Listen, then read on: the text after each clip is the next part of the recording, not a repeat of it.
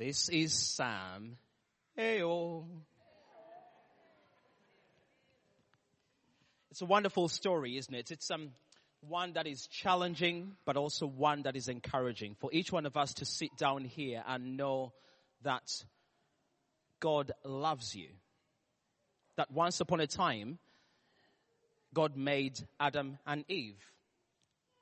And his desire was to spend time with Adam and Eve every day, all the time. And then one day, as God made them, he gave them instructions on how they should live. But Adam and Eve one day decided not to listen to God's instructions, but to listen more to the instructions of somebody else. Not God. And God was very sad. God gets really sad when we don't listen to him. Young and old alike. It doesn't matter who we are. And so from that time through the Old Testament, we see that God has been desiring to call Adam and Eve's children, descendants, back to him. That the world would be just as he made it at the beginning. And so he went through the Old Testament trying different people. Noah, Moses, Esther, Deborah, David. And all these people did their very best, did their very best to live by God's standards, but somehow they fell short. And so God decided the best way for me to get my people back to myself is to come and find them myself. Just as Kathy did come and find her daughter herself, and Denise came to find Justin herself.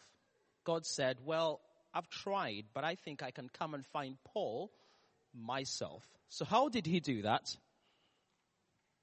In this story of the prodigal son, we find that son decided one day, well, I know better than my dad. I will do it my way. But one day, that son, it says, came to his senses as he was eating with the pigs. And he had run out of money and he had no place to stay. He came back to his senses and realized, I actually miss my family. I think I prefer life the way my dad had instructed me. So when he came back to his senses, he decided, I will go back. But what did he need to do to go back? He needed to accept where he had got to say sorry first, to come to terms with all of that within himself before going back to his dad, to make peace with himself, to make peace with God, and then gather himself together and go back to his dad because he wasn't sure whether his dad will welcome him. As we know, when we do wrong things or get things wrong, there are consequences to our actions. That's the way of life. And so he's thinking, maybe my dad might be so angry. And what about my brother? And what about the whole family? I don't know. So slowly by slowly, he starts to make his way back. Does anybody remember in this story how the father reacts when he sees his son?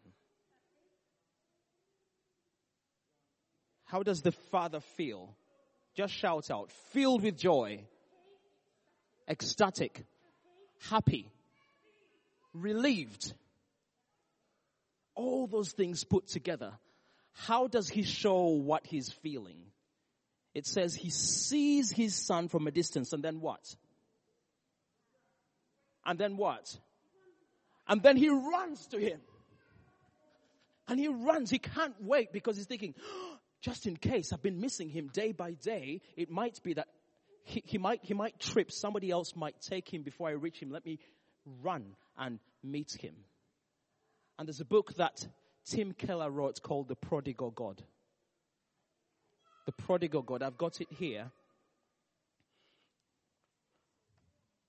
Rather than the prodigal son, it's that prodigal God who, in John 3:16, we hear God so loved the world that he gave his only son. Because he tried all those people through the Old Testament and decided, well, the best way is for me to come and find them myself. So he, as it were, runs from heaven to find us. And that's that beautiful story. Just look around, look at the person next to you. Give them a smile.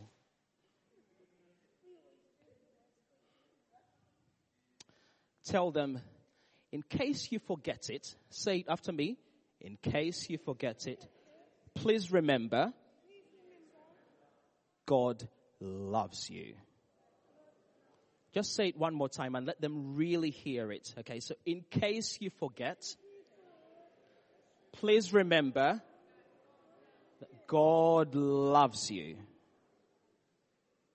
Say it this way. Say, if you know their name, call out their name and say, Joy, you are to die for. Can you say that?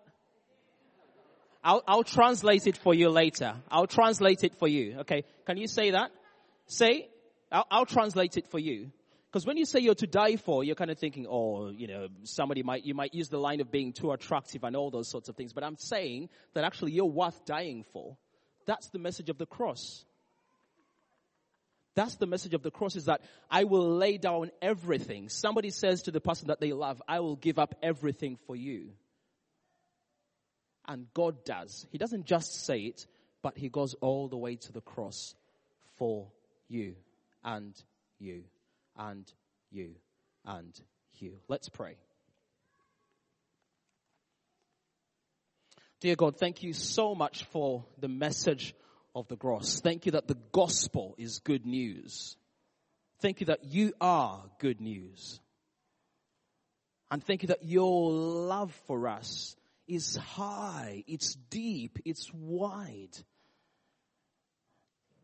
It's great for any of us when we read in the story and see you sit and eat with sinners, with the people that we don't expect you to, Lord. That's a reminder that you love us so much. Doesn't matter what our story is or our background, you care about us. And I pray for each one of us today that we will hear that message again. But I also pray for those who haven't heard that message before, who maybe are hearing it for the first time today. I pray that, Lord, they will know that you love them and that you died on the cross just for them.